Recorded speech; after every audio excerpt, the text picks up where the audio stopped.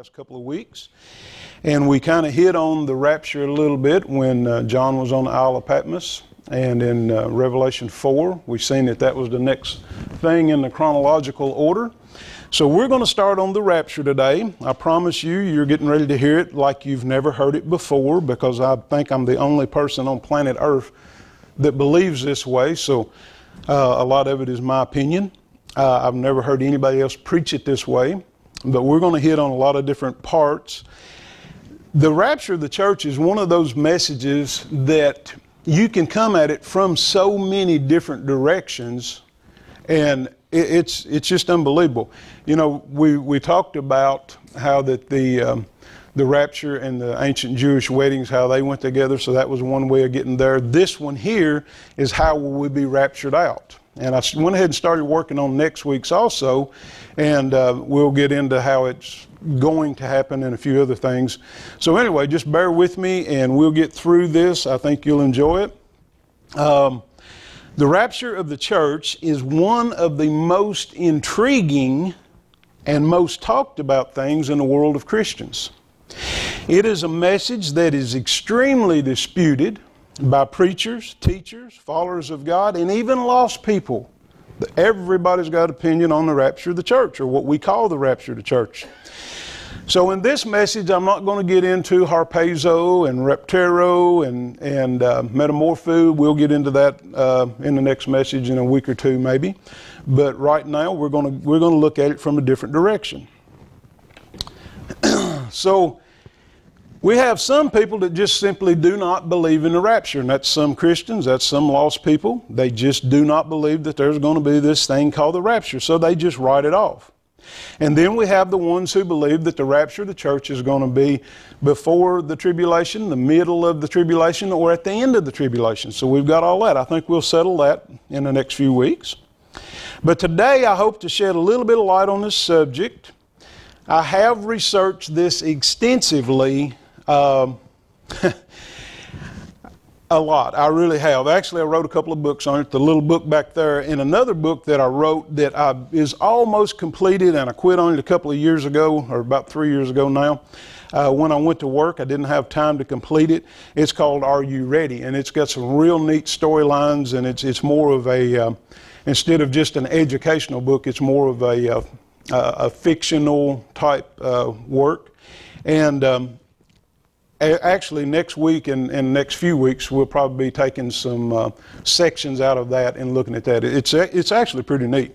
Me and Tanya was going over it and reading through it. I think it was yesterday or day before yesterday, and she said, "Why in the world didn't we finish this?" And I said, don't know. But anyway, maybe we'll get it done here before too awful long. But anyway, the main text that all preachers and teachers use to preach on the subject of the rapture is found in 1 Corinthians 15:51 through 55, and also 1 Thessalonians 4:13 and 18, which is going to be our text today. So if you'd like to stand, we're going to start in 1 Corinthians 15:51. Now, I'm going to read most everything that I'm going to do in this particular message. I'm going to be reading from the King James Version, and the reason being is, for one thing, I have read it so many times I can just about quote it without reading it. That helps. But it tends to have a little bit better, the way it reads, it just flows a little bit better than I think some of the other translations do. So let's jump in here and see what it says. 1 Corinthians 15:51, it says, "Behold, I show you a mystery. We shall not all sleep." Now, in the NLT, it says, "We shall not all die." And that, to me, is a bad translation of what it says. So let's continue on. "But we shall all be changed in a moment, in the twinkling of an eye, at the last trump. For the trumpet of God shall sound, and the dead shall be raised incorruptible. And we shall be changed. For this corruptible must put on incorruption, and this mortal must put on immortality. So when this corruptible hath put on incorruption, and this mortal shall have put on immortality, then shall be brought to pass, saying that it is written, Death is swallowed up in victory. O death, where is thy sting? O grave, where is thy victory? Now, before we jump to the next verse, I just want to note something. If you're taking notes today, I'm going to be giving a lot of different verses. We don't have time to go in and read all these verses, but if you're taking notes, 1 Peter 1:23 talks about the corruptible. What does that mean? It gives you a little information on that. So the corruptible is talking about your soul. Your soul, which is your mind, your will, and your emotions. We're going to talk a little bit more about that. But our soul is corruptible right now. And then we talk about mortal. Now, mortal being the mortal human body that is dying. We're all dying. Like it or not, we're all dying. So we're going to look at that a little bit more. But you can look in 1 Peter 1:23. Now, let's look at 1 Thessalonians 4:13. It says, and these are letters from Paul to Corinthians and to Thessalonica, or the Thessalonian people.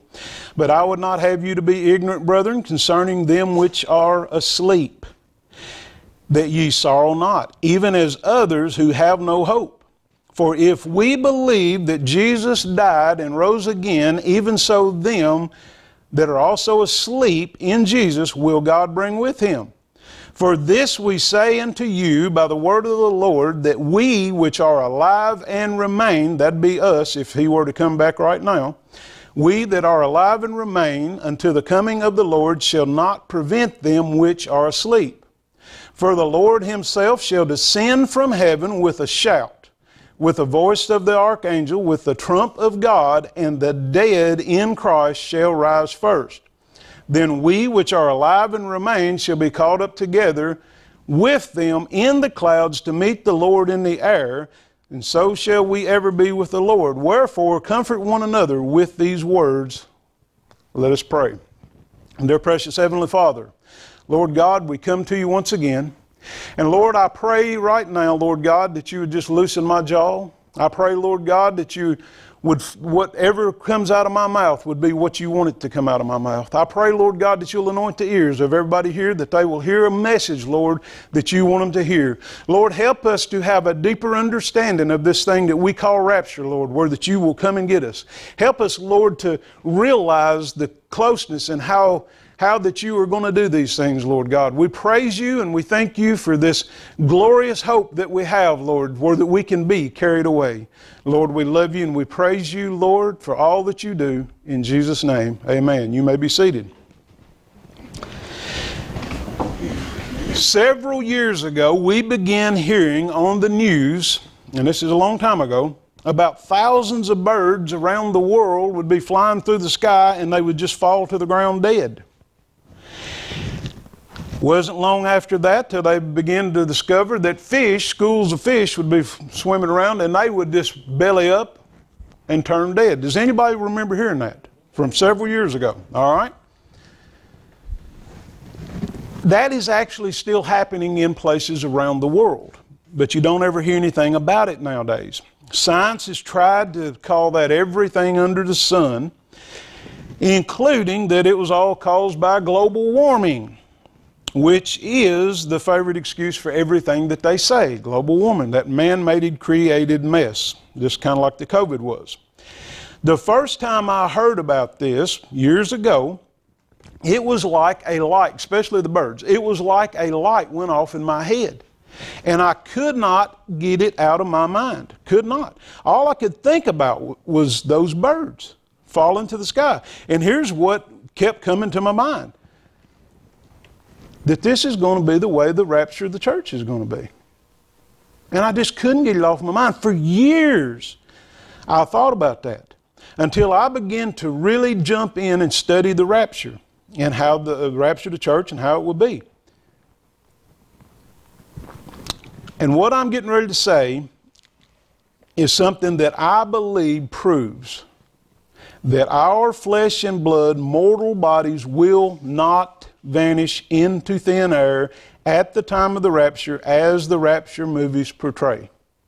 We've all seen movies like Left Behind and all of that where that the people simply just disappear and they're gone. Okay? I do not believe that that is what the Bible teaches. So that's what we're talking about today, that part of the event.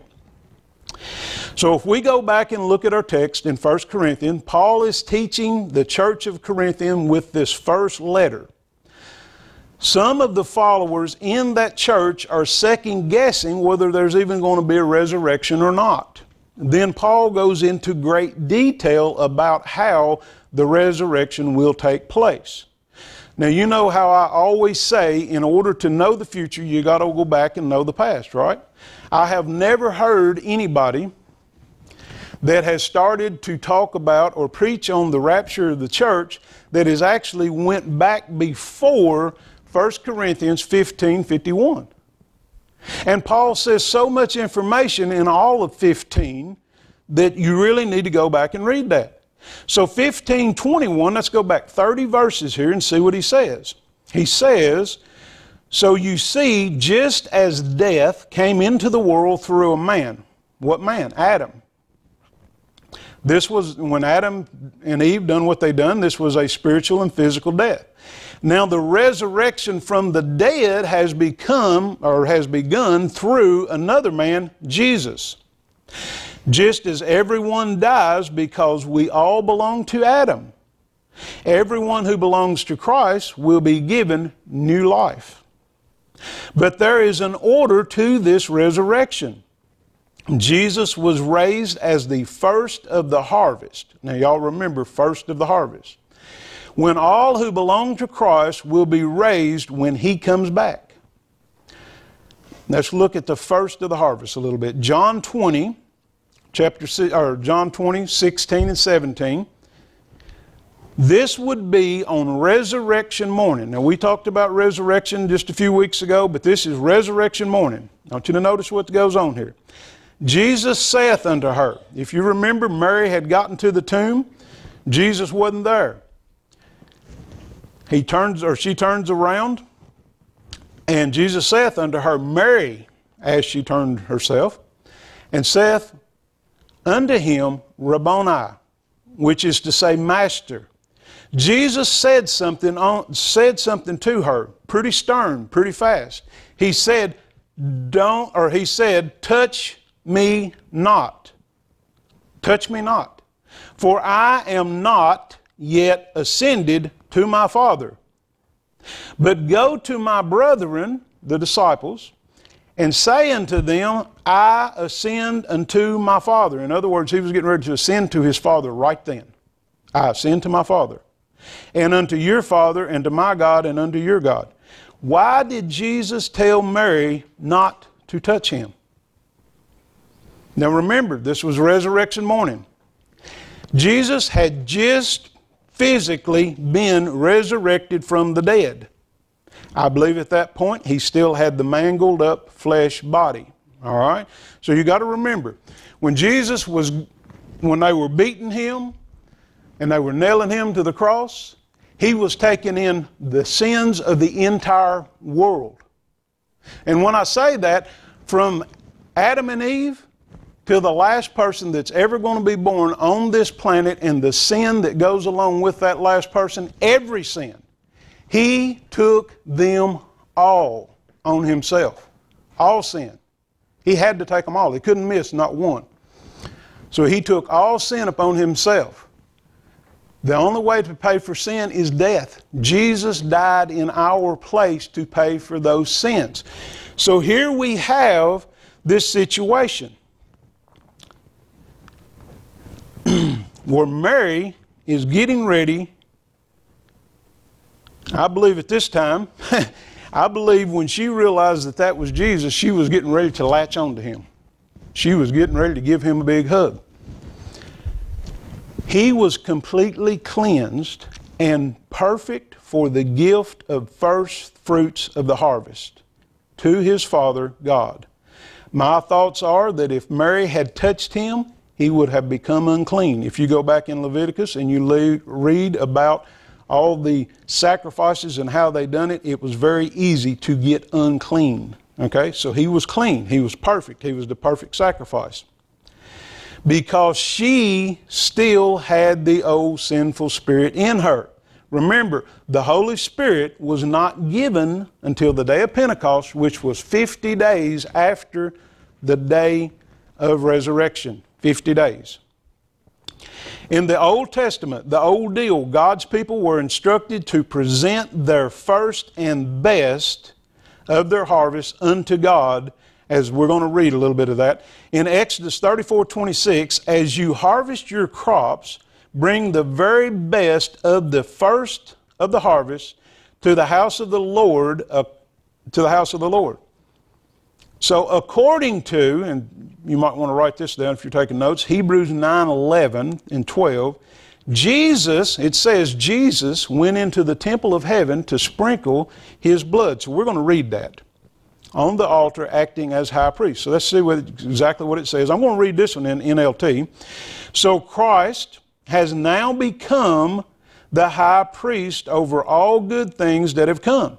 He has entered the greater, more perfect tabernacle in heaven, which was not made by human hands and is not part of the created world. With his own blood, not the blood of goats or calves, he entered the most holy place for all time and secured our redemption forever.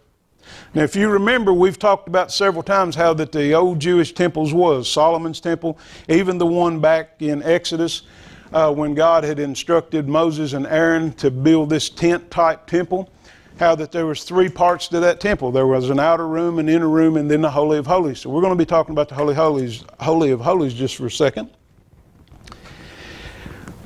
Only the high priest, in the time of Moses, Aaron was the high priest.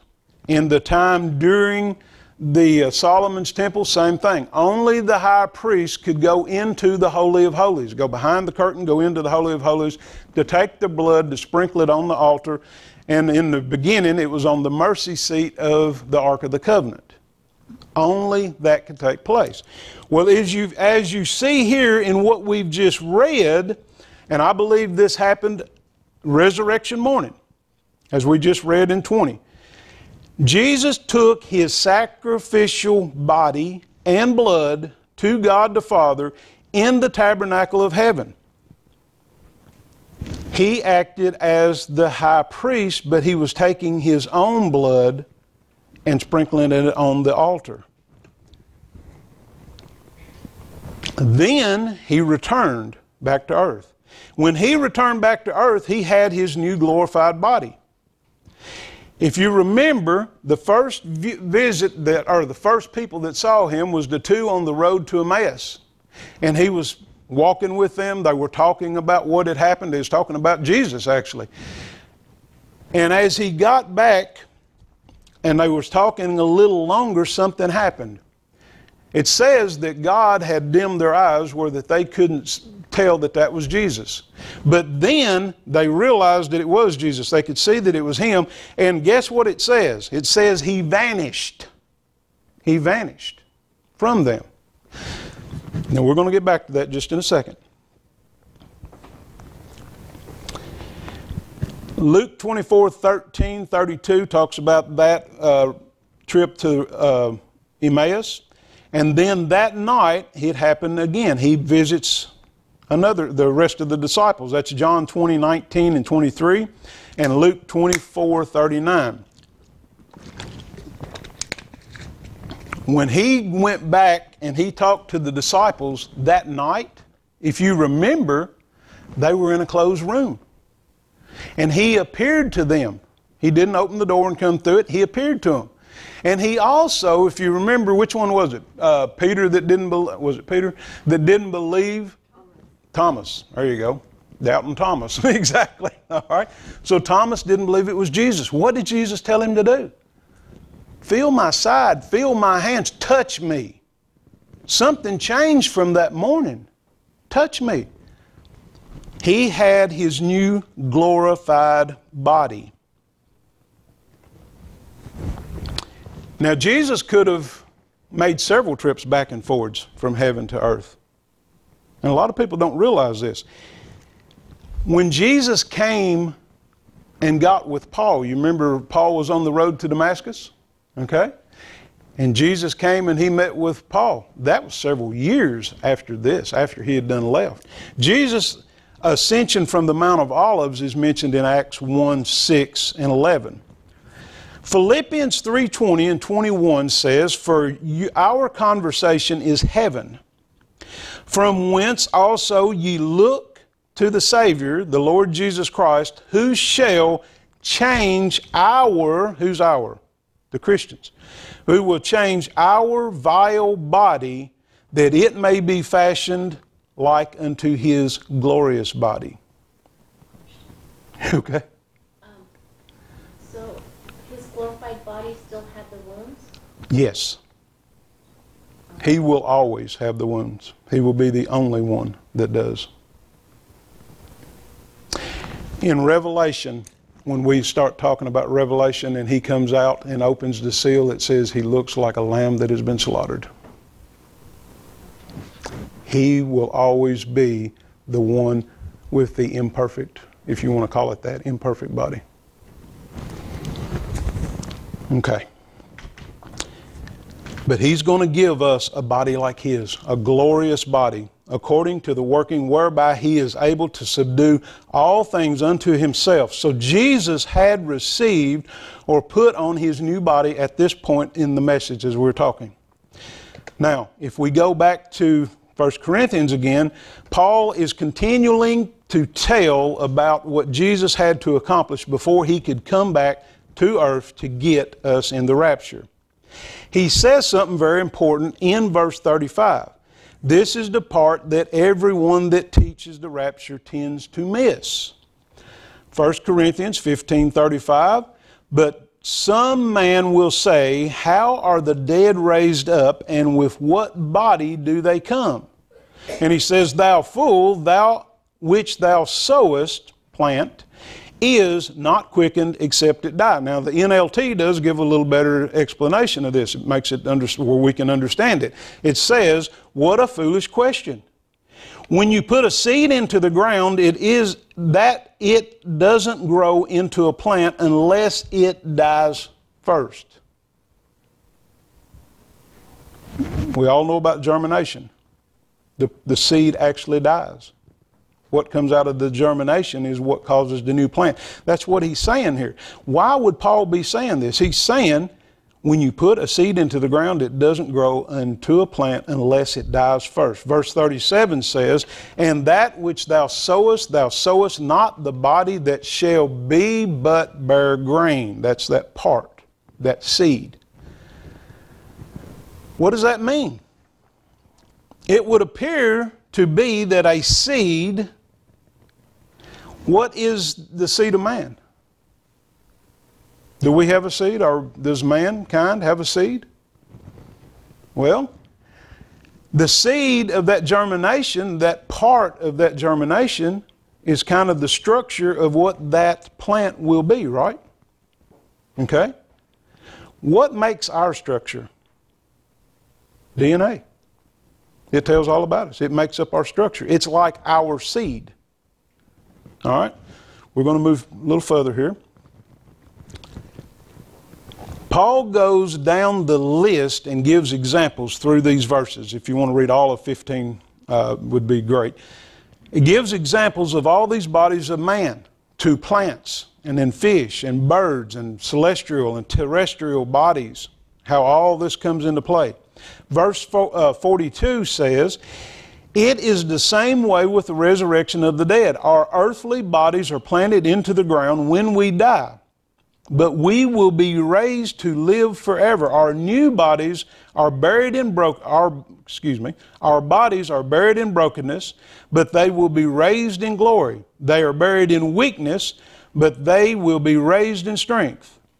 They are buried as natural human bodies, but they will be raised as spiritual bodies. For just as the natural bodies, there are natural bodies, there are also spiritual bodies." Then in verse 50, so we made it all the way up to verse 50, okay? Not 51 yet, but we made it all the way up to verse 50. Listen to what it says. Paul's saying this right before he starts talking about the rapture. He says, "Now this I say, brethren, that flesh and blood cannot inherit the kingdom of God, neither doth corruption inherit incorruption. Remember this. Flesh and blood cannot enter into the kingdom of God.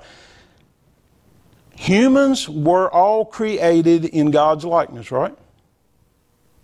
What's God's likeness? God is a three-dimensional being. He's God the Father, He's God the Son, Jesus, and He's God the Holy Spirit. We humans also are made up of three parts. We are mortal body. Mortal body. The temporary dying house that you see right here. All right? This is just a house that we live in. One place in the Bible that talks about it. It's the house that you live in. That is our mortal body. That means we're dying. All right? We have a soul, which is our mind, our will, and our emotions. That's something that's going to go on forever. We're going to know what we knew here. Our mind, our will, and our emotions. But we also are born with a spirit. The bad part is we're born with a dead spirit. So the question is, have you got your new spirit yet? Through salvation. Because that's the only way you're going to go any further. That's the only way you're going to make it into heaven. Hebrews 9:27 has another strange verse. Now these will all tie together here in a moment. It says, and as it is appointed unto man, all right, once to die. But after this, the judgment. Every flesh and blood body must die. It is appointed. There are only two people in the entire Bible, that left this earth without dying. You remember who they are?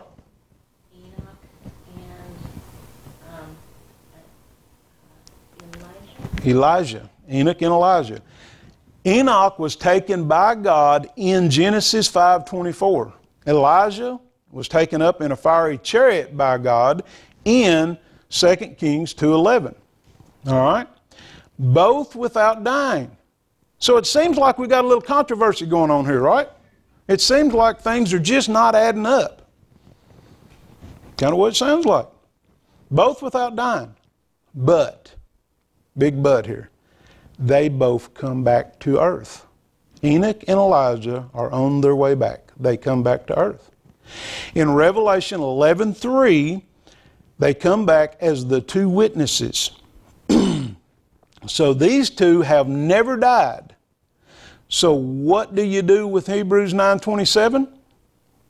It said, is it appointed unto man once to die? Let's see what happens here.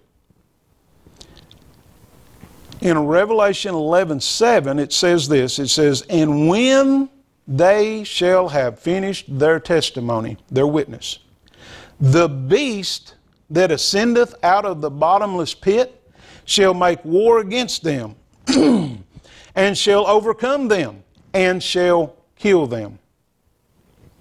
And shall kill them. Who's the beast? The Antichrist is the beast. He will kill them. When it says the beast that ascendeth out of the bottomless pit, we're talking about the spirit of Antichrist, as we've been talking back in the back room and talking for the last few weeks. That spirit of Antichrist is none other than Nimrod's spirit. He was the first Antichrist. And as we go further, when we get in the middle of Revelation a little deeper, we will talk about the beast. We'll talk about this Antichrist, and we will talk about how that this man himself gets killed, and how that he will come back with this spirit in him, which is the spirit of Nimrod. So that's on down the road a little bit. Is everybody with me? Okay. All right. He will kill them, and they will lay dead in the streets for 3.5 days. There will be a great celebration that people will do. They'll be given gifts like Christmas time, because these two are finally dead. But they raise up after 3.5 days. Now we get to 1 Corinthians 15:51. Again, behold, I show you a mystery. We shall not all sleep, but we shall all be changed in a moment, in the twinkling of an eye. In the King James Version, the word sleep seems to refer to an extended period of time, Whereas the NLT says we shall not die. That's not correct. That's a bad translation. So how can we be appointed once to die, but then we don't die, if it were like the people that are preaching that our bodies will not die, they're just going to vanish? All right? So how can we do that? If you look at it from the sleep standpoint, extended time, it is understandable. Our physical bodies will completely die at that point, but we will immediately receive a new glorified body on the way up to meet Jesus in the air. Now, what that means is this. If your body simply vanished, just about everybody in the world now has got an iPhone, right? Or some type of phone with a camera. In this world, if people began to vanish, how long would it take before videos of people vanishing into thin air went viral? Not very long. How long would it take for the whole world to know that if that's the way that it went, that it would be the rapture of the church? Because there are enough people out there that have seen the movies about the rapture that everybody would put those two pieces together, right? If the whole world were to suddenly see that happen, 2 to 3 billion people suddenly vanished in the world. If the whole world seen that and the whole world knew within a few hours that the rapture of the church had taken place, what would the people of the world be doing? I don't know about them, but I know what I'd be doing. I'd be on my hands and knees and I'd be begging with everything in me, come back and get me, because my daughter, my son, my little children, my mama, dad, whoever was a Christian is gone, and I'm stuck here. I would be all over that floor just begging for him to come back. But you know, when you read in Revelation, that's not what happens. It's not what happens. People's not on their hands and knees. They're not begging for God to forgive them, come back and get them. That's not it. No, people are mad. People are mad during this time. If you look, people are mad right now. As you were talking, people walking into supermarkets start shooting stuff up. Everybody's angry. Just meet somebody on the road, especially if you're in Louisville, Lexington, or someplace like that. You meet somebody on the road, and it's just like they could bite your head off. They're mad because everything's not going to suit them. Now, if we look at it from this standpoint, to the world, if the bodies die, the spirit, the soul, and maybe a DNA molecule, that's just hypothetical, who knows, but a part of the body, all right, leaves, the body's left on the ground. Now you got 2 to 3 billion people that are dead laying on the ground. The elitist is going to go, whoo, we are winning, because they want to kill each and every one of you. They want to take it down to 500 million. They're so bold about this. They built that monument. We've been aiming to go down there and look at the thing, but the monument in Georgia. Georgia Guidestones. Want to take it down and control the world at 500 million. It's because those hoggish, selfish, satanic trash want to control everything. And they pretty much do already. They have 95% of the world's wealth. The rest of us, and they make up about 5%, which is kind of unique. So the rest of us, 95% of the people's living on 5% of the wealth of the world, because them hogs has done got it. So they're going to think, we did good. That's the reason they try everything that we eat, drink, smell, taste. They're trying to kill us. Don't think for 1 minute that what I'm saying is not correct. Just check it out. They're trying to kill us. They want to kill us. They want to. So to the world, it would appear that everyone just died. There would be bodies laying everywhere. And of course, I got ahead of myself, so I got to catch up here. Now, if our earthly bodies simply vanished, why wouldn't God have used the word vanished to describe this event in the Bible? In the King James Version, the word vanish is actually in there. It is. It is actually, the word vanish is used 4 times in the King James Version of the Bible. Job 6:17 is talking about water vanishes or vanish in the heat. Isaiah 51:6, earth and heaven shall vanish. 1 Corinthians 13:8, knowledge shall vanish. Hebrews 8:13, old covenant shall vanish. Then the plural vanished with a D, or ED, is used 2 times in the King James Version. In Jeremiah 49:7, wisdom vanished. And then Luke 24:31, Jesus vanished of their sight, as we were talking about when they were in Emmaus. Then the Old English word vanisheth, as you would see in the King James Version, appears 2 times. And all these are in the King James Version. I'm not picking them out of different places. This is just what's in the King James Version. Vanisheth appears in Job 7 and 9, clouds vanisheth. James 4:14, life vanisheth away. I believe if our complete bodies were going to vanish, he would have said they were going to vanish. Why would he have not? But if you think about it, when people hear about and find out about all of these people dying, you see, the elitists have done set the stage. It was called COVID. The stage was set.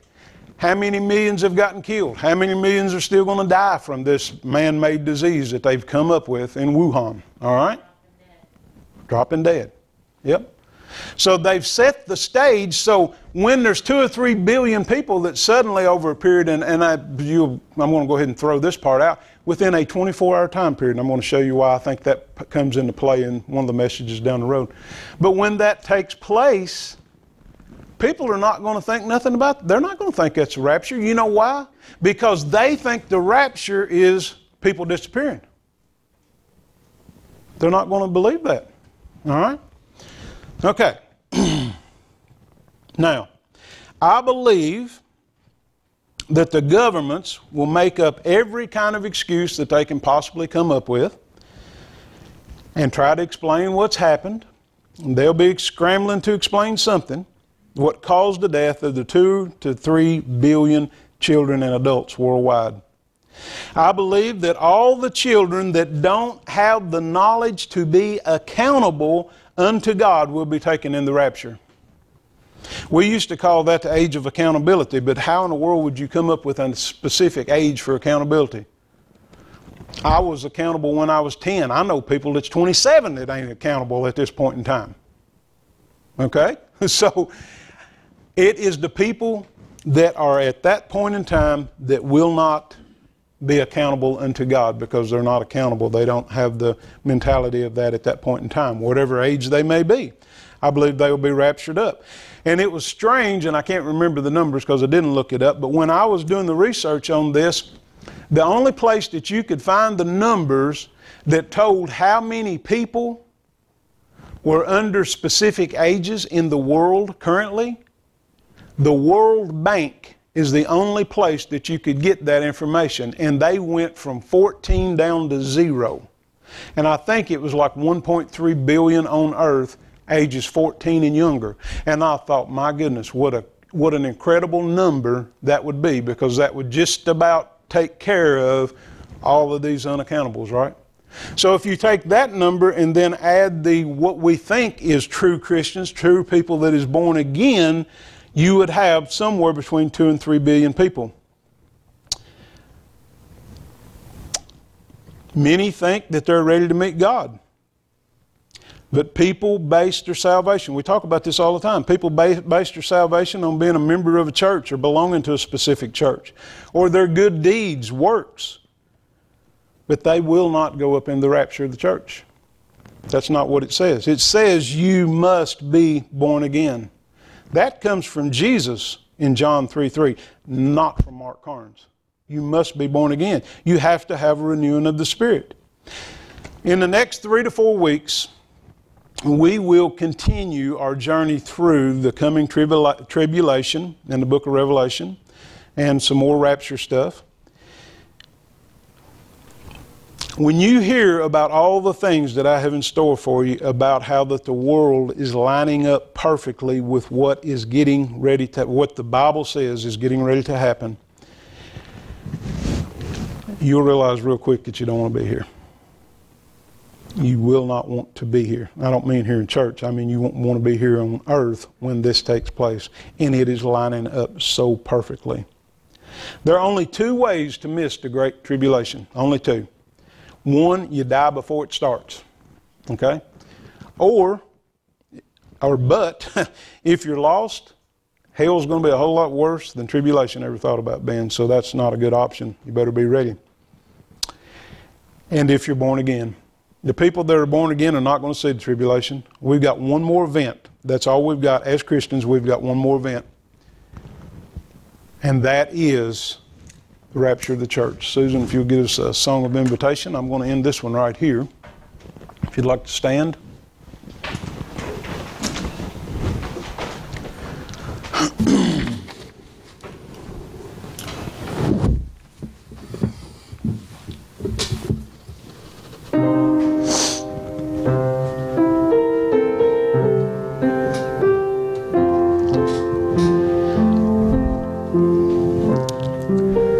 Think about what we're talking about and some of the things that's getting ready to happen. Think about the people that are around us, people that we know, brothers, sisters, family members that is lost. What they're going to go through. And we haven't even touched on what they're going to go through. It's a horrible time that's coming. And we can see these things taking place right now. As we talked about Wednesday night, how that famine, food is just going to be impossible to get. And every time you turn on the TV right now, what do you hear about? Food. Food. The elitists have figured out a way to shut our food supply off. We can't even get formula for babies because they're shipping it down to Mexico, to the line. So all this is in play. It's all happening. It's not... this is not a nightmare that we're going to be able to wake up in the morning and go, man, that was a bad dream. It's a bad dream, all right. It's a nightmare.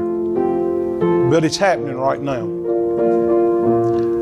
So I would ask if everyone would bow your heads just for one moment.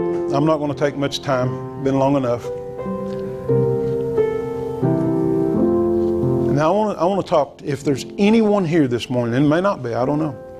But if there's anyone here this morning that is not 100% sure that you're a Christian, you don't think you're born again, or you've never been born again, right now may be the last opportunity, and I don't say this to try to scare you, but if it works, I'll be glad to say it to scare you.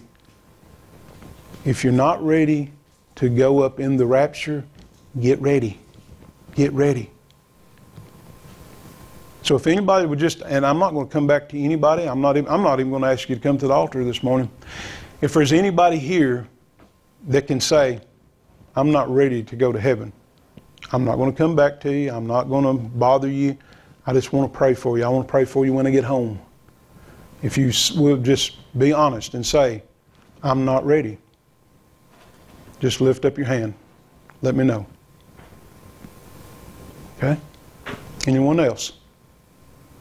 Anyone not ready? Okay? I'll be praying for this one. And I will ask this. If anybody has anything that they want to pray about, you're welcome to come to the altar if you would like. And we will have an altar message, or not altar message, but prayer.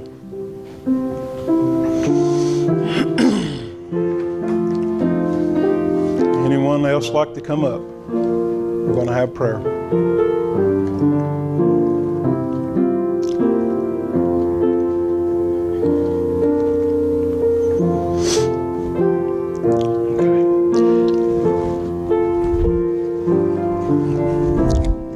The rest of you can be seated if you'd like to continue to pray, please. Jackie? Yes. Are you not sure that you're ready to?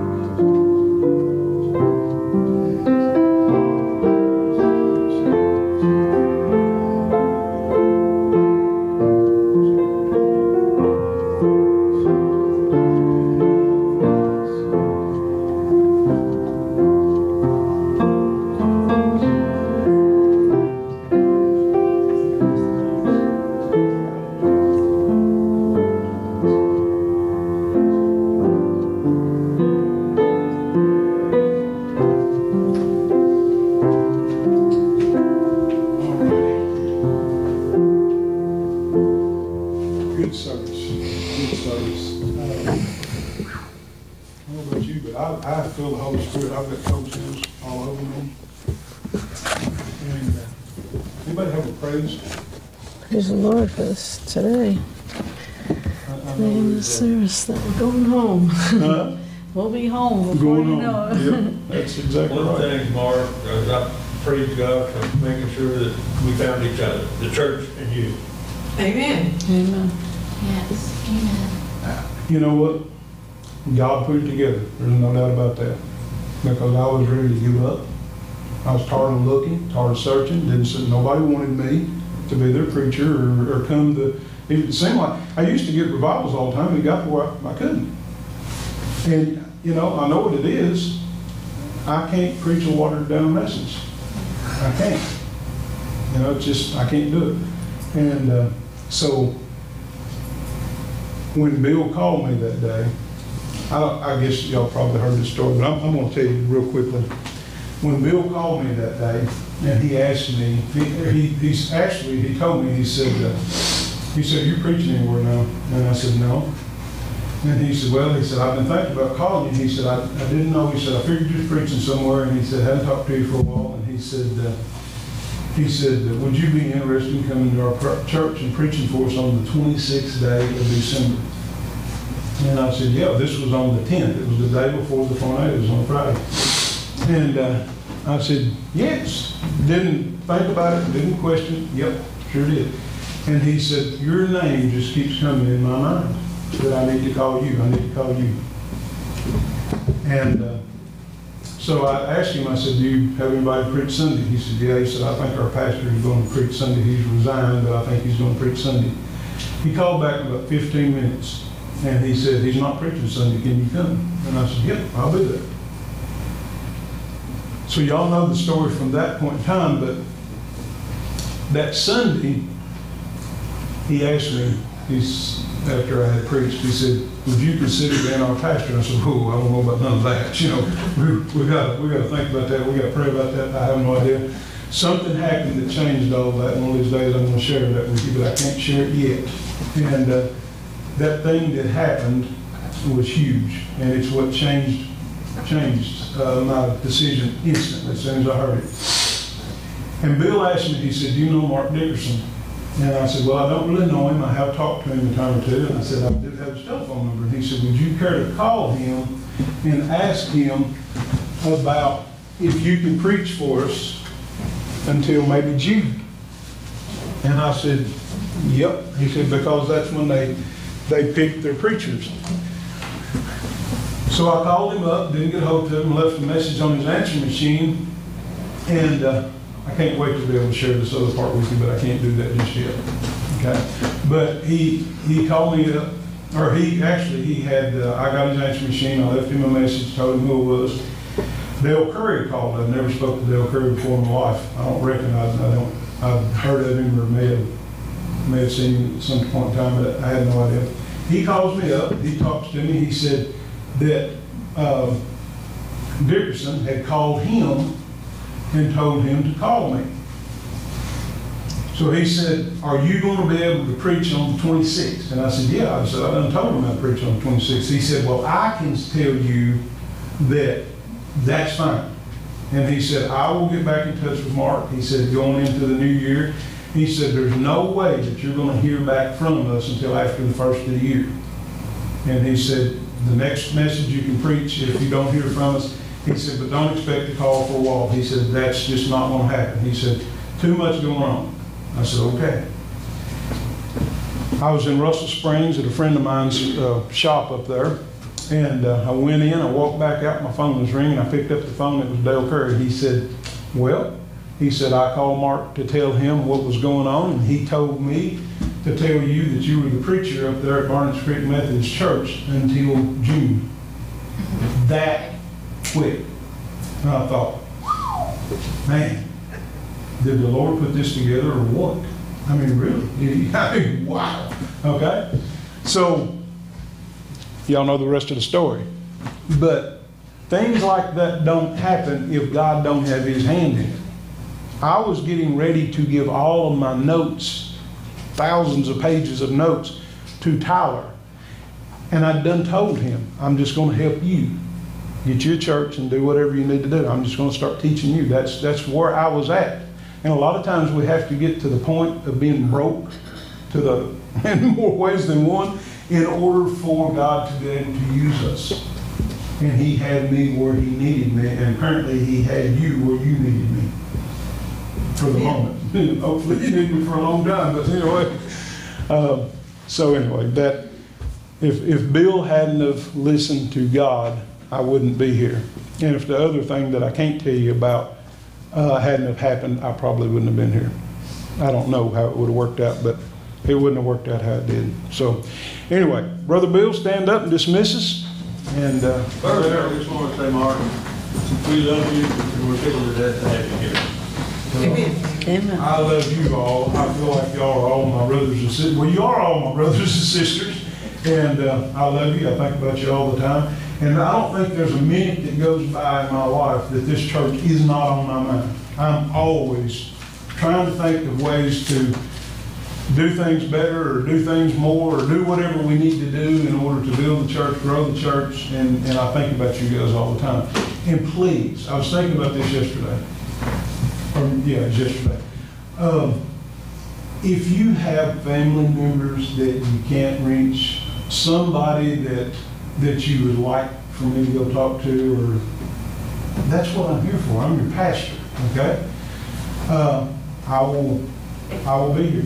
If I can get here, I will be here, okay? So if you have that, if you've got family in the hospital or something and you need me to go with you, or if you need me to take you somewhere, as soon as we get the van fixed, and there's not much room in the Mini, but I did get my van apart yesterday and got it ready for new parts to go back on. So, but anyway, feel free to call me. You know, that's what I'm here for. Okay. All right. Now, Bill. Lord, we thank you that you brought Brother Mark into our path, and we praise you for that. But Lord, we love our church family. I know Mark does too, and he fits in well. And it's only you that could have done this, put this together for us. I ask that you be with each one here. You bless them, and you watch over us all, and you hedge us from old Satan, because he is hitting at us hard. Yep. And Lord, I pray that you bless us all and give us a safe trip home. In the name of Jesus Christ, I ask these things. In Jesus' name I pray. Amen. Amen. Amen.